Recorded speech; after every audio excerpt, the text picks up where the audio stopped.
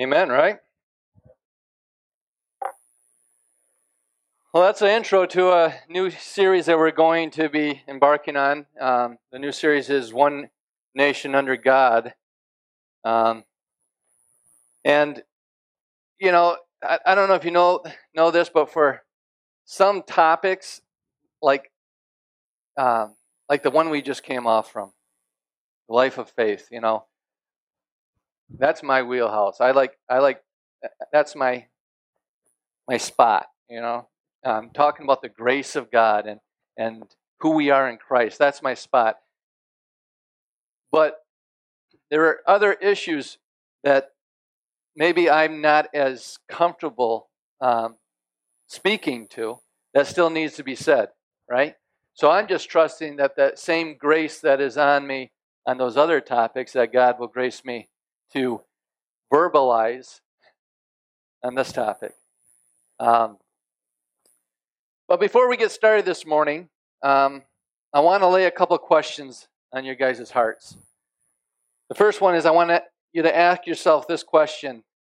Is it possible for your children and your grandchildren to be subject to a season of trials in the soon coming years in the United States? Is it possible? Is it possible that an extreme persecution of Christians is something that your kids or grandkids might have to go through? See, I am not one of those doom and gloom pastors, right? I believe that Jesus is coming back for a victorious church. I believe the best is yet to come. And if he doesn't bring to pass kingdom on earth as it is in heaven in our generation, it'll be the next one. If the people of God refuse to stand up now, he will have a people that will stand up. Right? We can enter into places of reaping and sowing. Our apathy can cause us to reap things in our lives, in our nation, and as a people that we never, ever wanted to happen. And it's time for the church to start awakening to what is happening, not only on the federal level, but in our own communities. Right?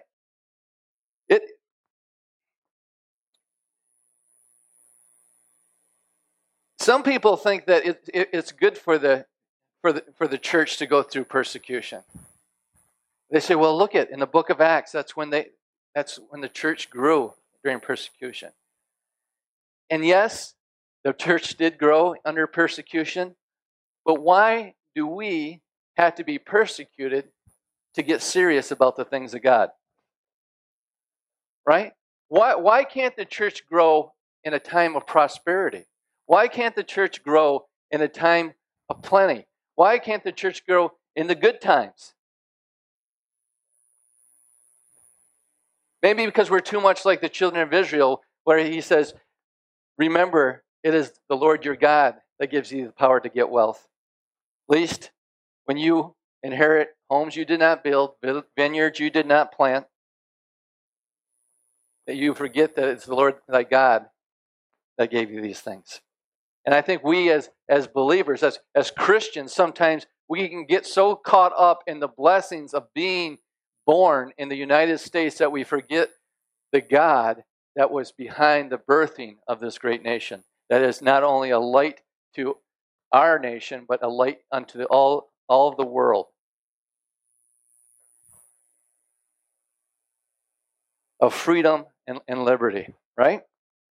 So the next question I want you to ask yourself is there anything that can be done to stop this slide into intolerance for Christians? Is there anything that can be done? Who's pushing buttons back there?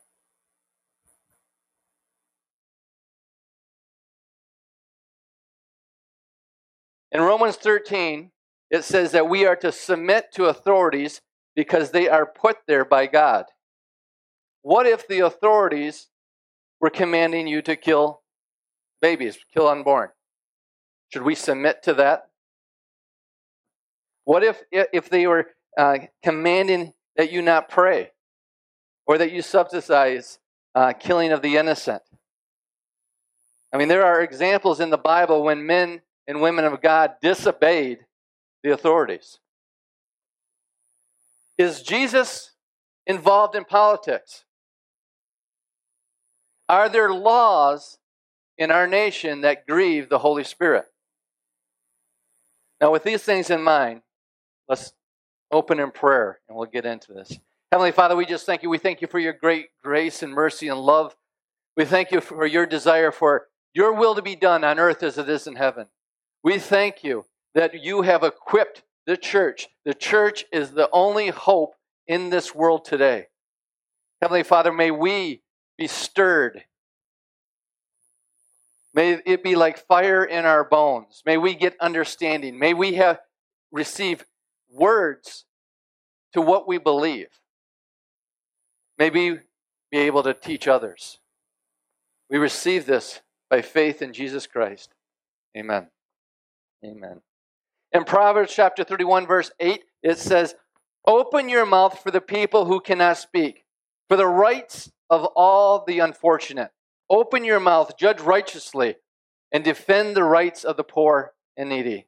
See, the king, this is writing to a king here, and the king is giving instructions to other kings, instructing them to speak on the behalf of those that have no voice, and for them to treat people fairly and justly. As children of the king, we have a duty in the power of our hands to defend the rights of all, and especially for those that have no voice. In Ecclesiastes chapter 5, verse 8, "If you see the poor oppressed in a district, and justice and rights denied, do not be surprised at such things, for one official is eyed by another, a higher one, and over them both are others higher still." So we don't have to be overwhelmed because God is the righteous judge. He sees the injustice that happens all around us, and because there will be a day that He puts everything right. But the thing you got to look at here is if that God is concerned with the denial of rights and injustice in the land, should we not be concerned also? Should we not have the same value system and align our value system with His? In Isaiah chapter 10, verse 1 and 2, "Doom to those who pronounce wicked decrees and keep writing harmful laws, to deprive the needy of their rights and to rob the poor among the people of justice, to make widows their loot and steal from orphans." Again, we see that God condemns unrighteousness, unrighteous laws that hurt the most vulnerable. In Lamentations chapter 3, verse 34, "To crush under one's feet all the prisoners of the land, to deprive a man of justice in the presence of the Most High, to defraud someone in his lawsuit. Of these things the Lord does not approve." Here again, we see in Scripture saying that Scripture declares that there are rights that have been established by God the Father, and He stands against those rights when they are deprived. In Job chapter 36, verse 6, "He does not keep the wicked alive, but gives the afflicted their rights." Amen. So we've just looked at five scriptures that clearly show that there are basic human rights that God has established in the earth. And He not only approves of them, but He stands against those that would deny them or pervert them. In the Old Testament, God gave the children of Israel 10 laws that would protect those rights. These laws fall into two groups. I don't know if you ever looked at this or not, but the first 4, "You shall have no other gods before me. You shall not make for yourself any graven image. You shall not take the name of the Lord in vain. Remember the Sabbath day and keep it holy." These 4 laws that God gave were about loving God. It's about how do we love God, right? And then the next 6, honor your father and your mother. You shall not murder. You shall not commit adultery. You shall not steal. You shall not lie. You shall not covet your neighbor's house. You shall not covet your neighbor's wife, nor his manservant or his maidservant, nor his ox, nor his donkey, or anything that is your neighbor's. This is something that you see envy and covetousness rampant in our society today. And these 6 represent loving your neighbors. They're to love your neighbor. And what were the 2 greatest commandments? Jesus said, to love the Lord thy God and to love your neighbor as yourself, right? So, Jesus did not come to destroy the law. Jesus did not come to destroy the law. What did he come to do? To fulfill it. To fulfill it on our behalf. Jesus fulfilled the law for us.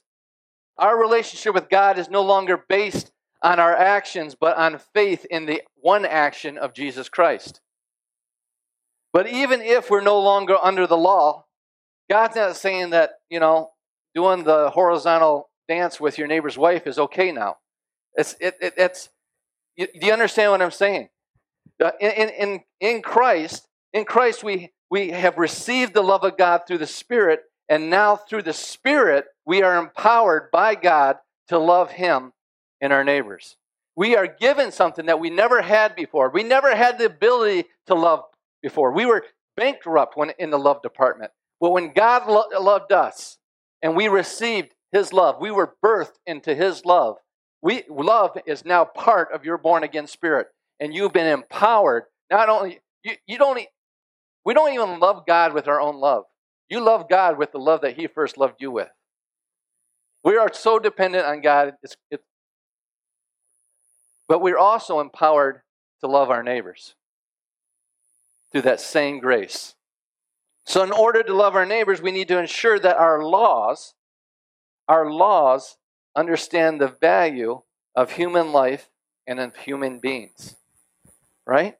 If we're going to love our neighbors, we have to understand their intrinsic value in God, in the Creator.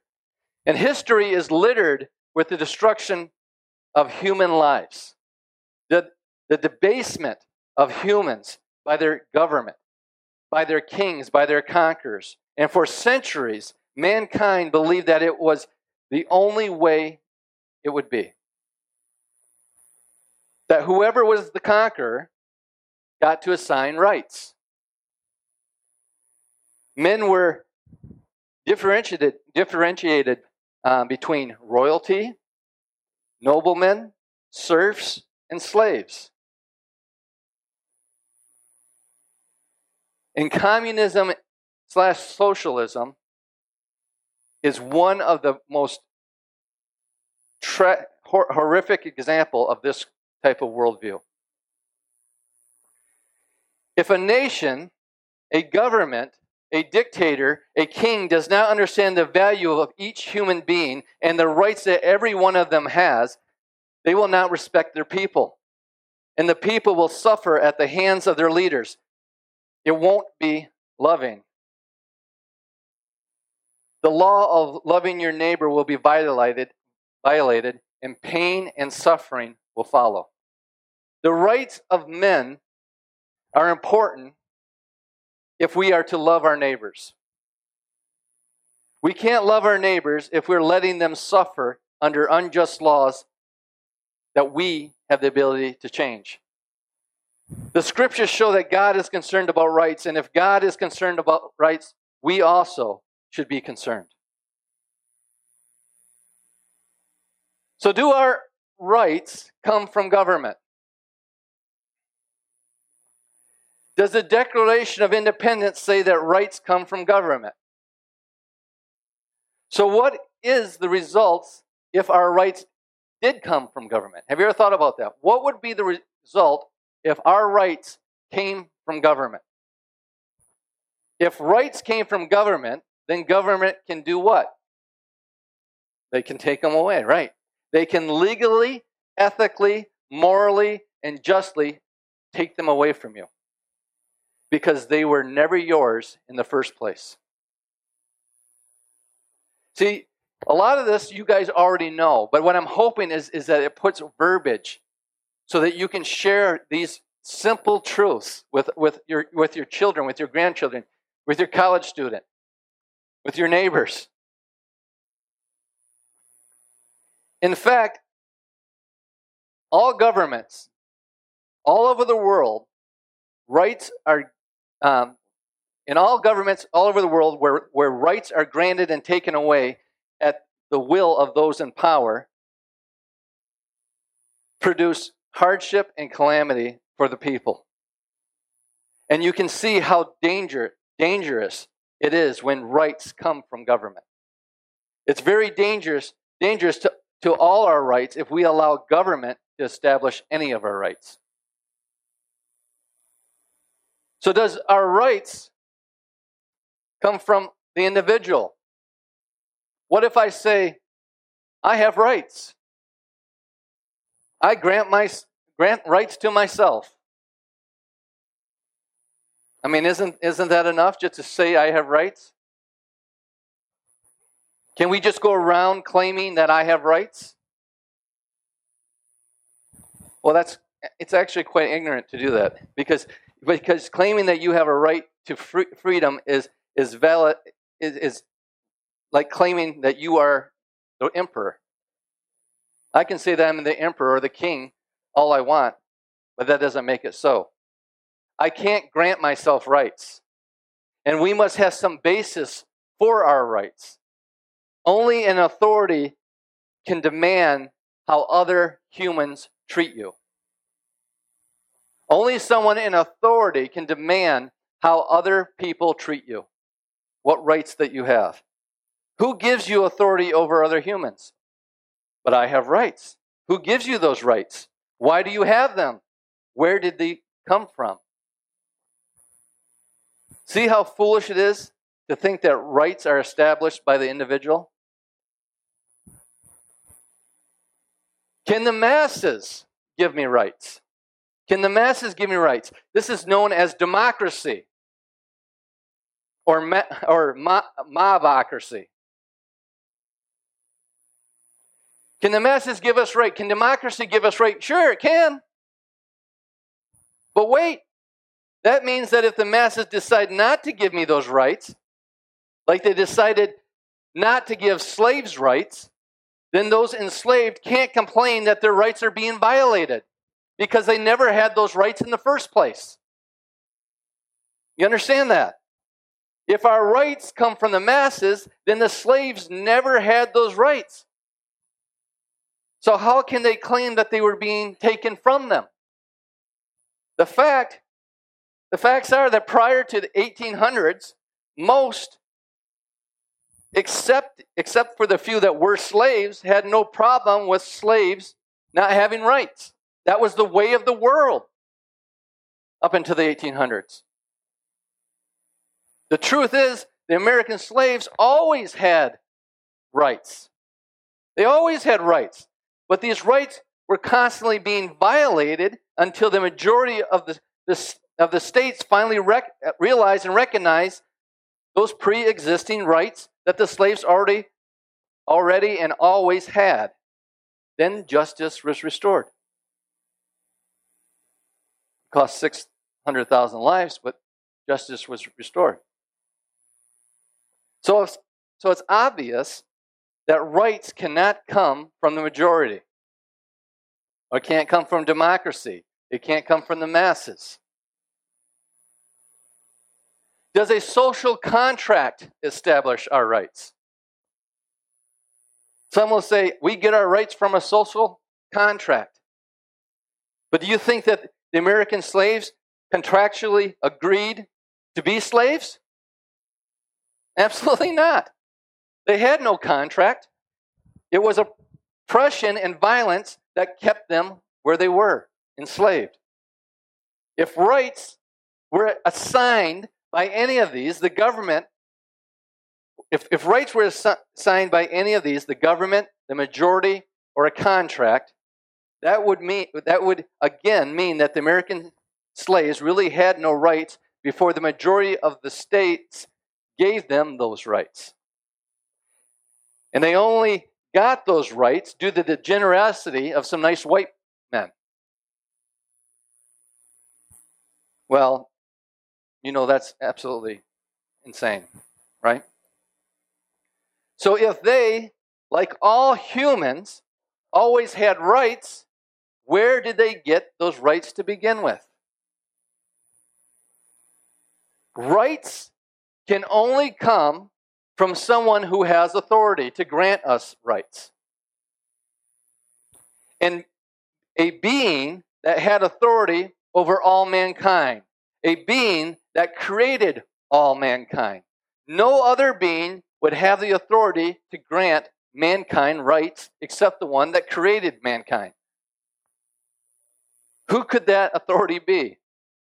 Well, obviously, there's only one being with authority over all mankind. It's Creator. It's Creator. And does the U.S. Declaration of Independence say that rights come from government? No. So where does the Declaration say rights come from? They come from the Creator. They come from God. We hold these truths to be self-evident, that all men are created equal, that they are endowed by their government? No. Themselves? No. Their parents? No. Their descendants of evolution? No. The majority? No. It says endowed by their Creator with certain unalienable rights. And among these are life, liberty, and the pursuit of happiness. The founding fathers wrote down in the Declaration what Scripture has always proclaimed, that rights come from the Creator, rights come from God. Because only the Creator of all mankind has the authority to give rights to anyone. And that's why they are secure. That's why they are secure. So understand this. Creator equals rights. If you take away Creator, you take away the logical and rational basis for rights. If there is no Creator, you have no rights. Let me say this again. No Creator equals no unalienable rights. This is how important this is. This isn't just about your religion. This is about the freedom of all humanity. Do you know what's happening here? Did you notice what just happened? We just married politics and religion. We just married political principles and religious principles. You can't separate the two without ending up with oppression and tyranny. In other words, it's unloving to remove the Creator. You are not loving your neighbor if we remove the Creator. It's the Creator that is the assurance that oppression does not thrive.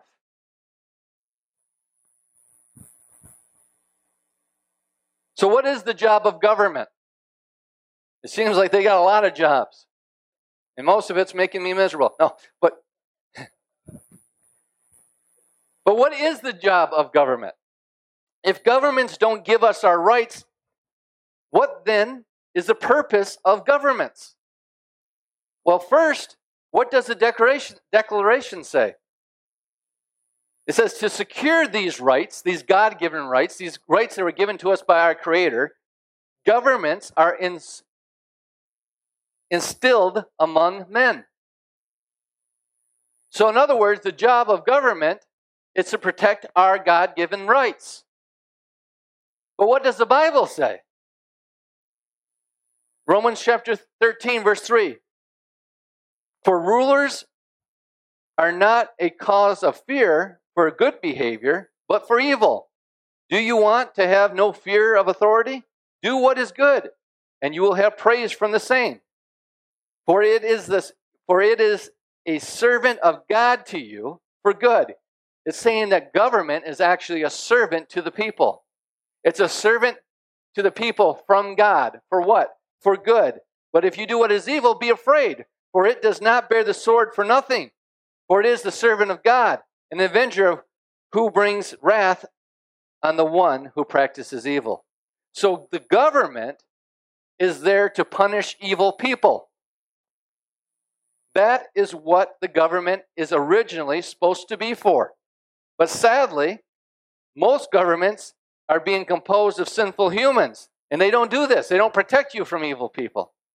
And notice that the governments are not there to give us our rights, but to protect our rights that we already have.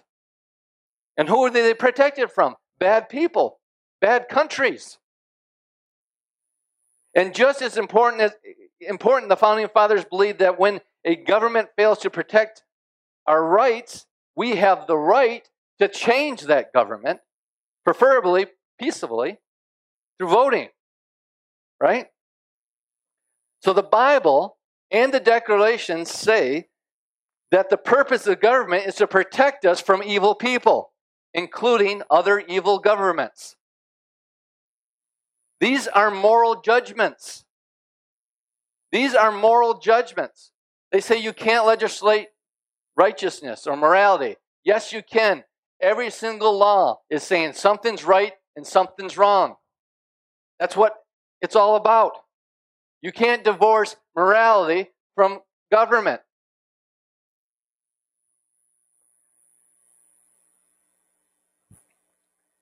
So why are these moral judgments? Because they define the difference between good, this is bad, this is good, this is evil, right? And we're talking now about theology. And we're talking about morality. You cannot separate God and government. See, the pulpit is supposed to be taken into government, but the government is not to be brought into the pulpit.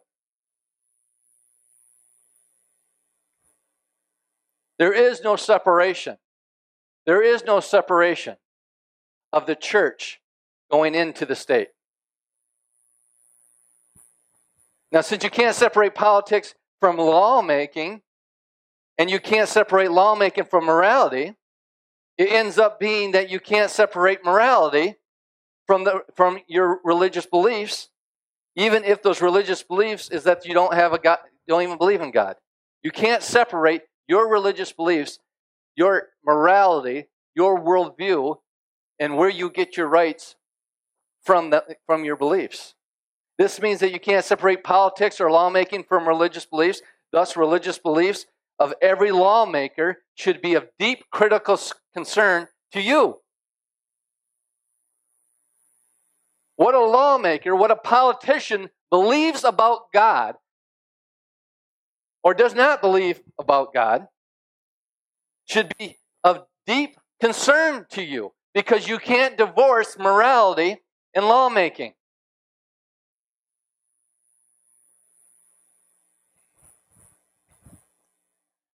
We don't want the church to run government, but it has to be the moral conscience of government. You understand that? The church, religion, Christianity needs to be the moral compass of government.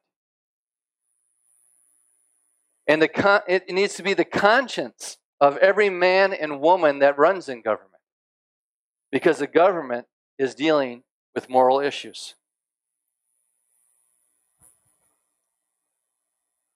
So what are rights? What are rights? We got them. I don't know what they are. What are rights? Let's hear some rights. To bear arms. Life, liberty, pursuit of happiness. Freedom of speech, is that all right? Right? Freedom to own property, is that all right? Yeah.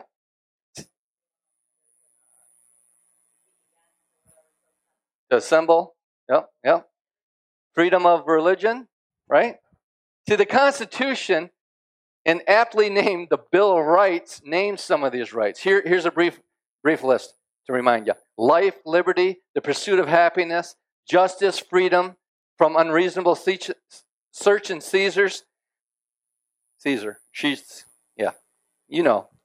they can't take it.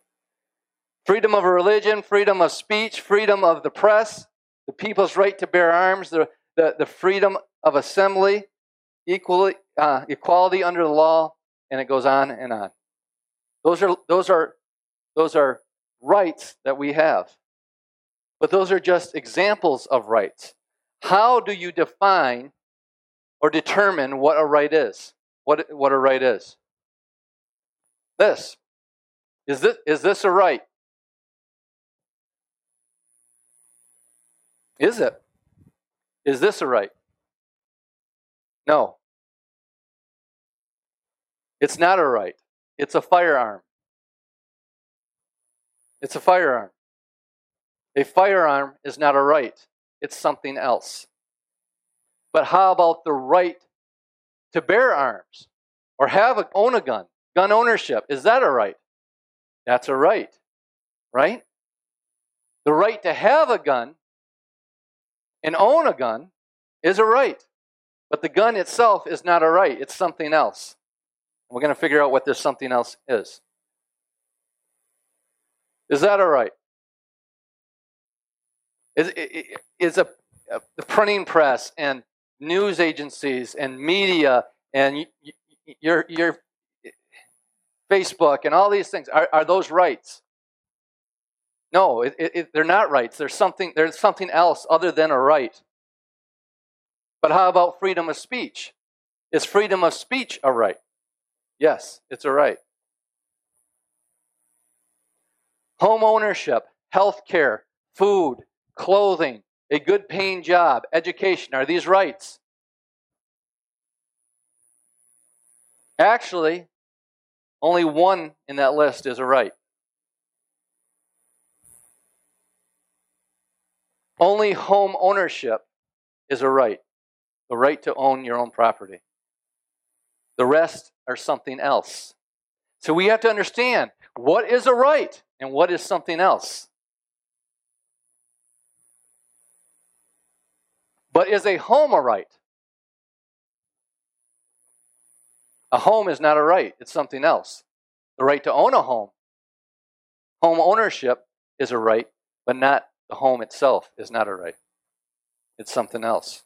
So if a gun, a newspaper, a home, health care, a good paying job, food, clothing, education are not rights, and there's something else, what are they? What are they? They're a good or a service. They're a good or a service. Many people confuse rights with goods and services, and it's critical to distinguish the two of them. Here's an easy way to look at it. Rights come from God. They are things that God gives you. But if a right depends on someone else's service, someone else's work, or someone else's money, it's not a right. It's a good. You understand that? And it's certainly not a God-given constitutional right. Goods are the product of someone else's labor. Understand that. Franklin Delano Roosevelt, FDR, had this idea, and he talked about creating a second Bill of Rights. And in this bill, he wanted to include things like the right to a good education, the right to health care. Does any of this sound familiar? The right to your own house, the right to a good paying job, the right to adequate food, clothing, and even vacation time. Those are rights. And hopefully you realize that while those are all very nice things, right? Although they're really nice things, they're not rights. They're not rights. They all violate the very concept of God-given, unalienable rights. Why? Because you have to, while you may have the right to not be prevented from having an education, you are not entitled to an education. The only way that you can be entitled to an education is for the government to enslave teachers to teach you. Well, Chad, that's crazy. They're not going to enslave teachers to teach you. You're right, they're not going to enslave teachers. They enslave other people to pay the teachers to teach you.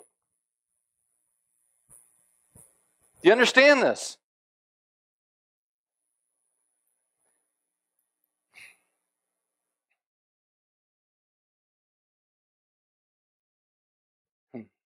As soon as something is a product of someone else's work, it becomes a good and not a right.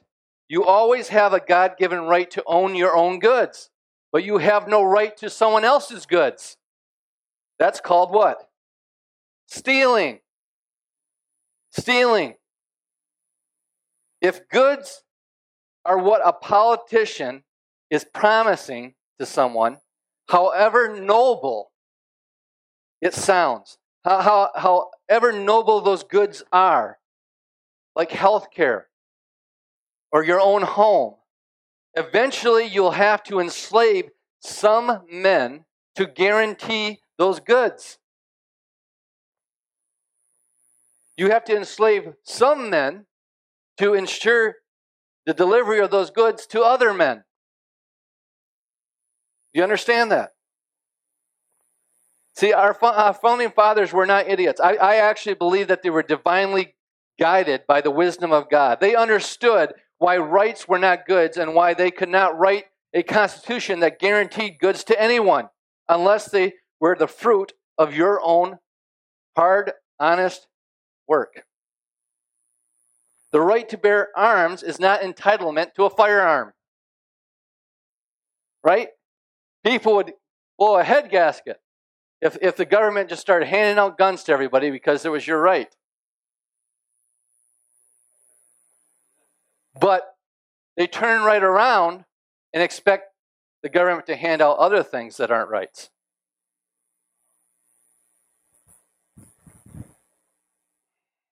The right to free speech is not an entitlement to everyone gets a printing press, everyone gets a TV show, everybody gets their own social media platform. The right to the pursuit of happiness is not a right to guarantee happiness. This is very simple when you just break it down and think these things through. Do you see the great difference between rights and goods? Because it's critical. Anytime you vote on something, ask yourself, is this law acknowledging a true right, or is it mandating goods that are the result of someone else's hard work? See, the nations with constitutions that have built of rights that have education in their Bill of Rights, jobs, healthcare, homes, and other such goods, they either go bankrupt or they become oligarchies. What's an oligarchy? It means a country or nation that is run by just a small, select few. Because goods that are granted as rights require lots and lots and lots of goods to be available. So either you go bankrupt with not enough goods, or you enslave the population with totalitarian regime to ensure the ample supply of goods. Study communism, study Russia, study the takeover of Russian farms and forcing them to give their goods. It led in death in the countless masses of people. And then what's interesting is that we're seeing both of these today. We are seeing the confusion of a true right and goods and services. We see politicians and governments promising things that aren't rights, that are actually enslaving other people. So remember this. Goods that are granted as rights require you to enslave men financially or physically, or ensure a to ensure a continuous supply of the goods that you have promised to others. So any government or any politician that proclaim that goods are rights are actually promoting slavery. They are pro-slavery. Because you cannot, if you have to enslave someone else, you have to take from someone else. Someone else has to work in order for you to give goods and services to someone else. That's the definition of slavery. And we are called to love our neighbors. And enslaving them is not loving them. Amen? Amen. This stuff is so simple. And it makes such common sense. It's so much of God's wisdom does. It doesn't have to be complicated. And I'm hoping that you're seeing the lie that you're being sold. And how whenever someone's offering you something, it's not free. It has to be taken from someone else. It has to be paid for from someone else. You have to enslave someone else to provide that good and service for free to you. And that's not loving our neighbors. That's actually loving ourselves. Amen? Amen. Let's pray. Let's pray. Heavenly Father, we just thank you once again for your ability to speak eternal truths in practical ways that we can have clear understanding so that we can bring liberty and freedom and justice to the entire world through the God-given rights that you have given us. Heavenly Father, help us to be salt and light when it comes to these issues. When we talk to our children, our grandchildren, our college students, with our families, with our friends, with our coworkers, that they would understand that goods are not rights. And the only way that a government can provide goods is by taking it from someone else, enslaving someone else. And we are not for slavery. Heavenly Father, we thank you. We thank you that you are rising up the church to speak with boldness and giving us the words and the wisdom to proclaim your truth with not needing to sound religious. We just love you, we praise you, and worship you. In Jesus' name, amen. You've been listening to a message from Charis New Testament Church. For more information or to contact us, go to www.charisntc.org. And remember, you are deeply loved, highly favored, and destined to reign in Christ Jesus.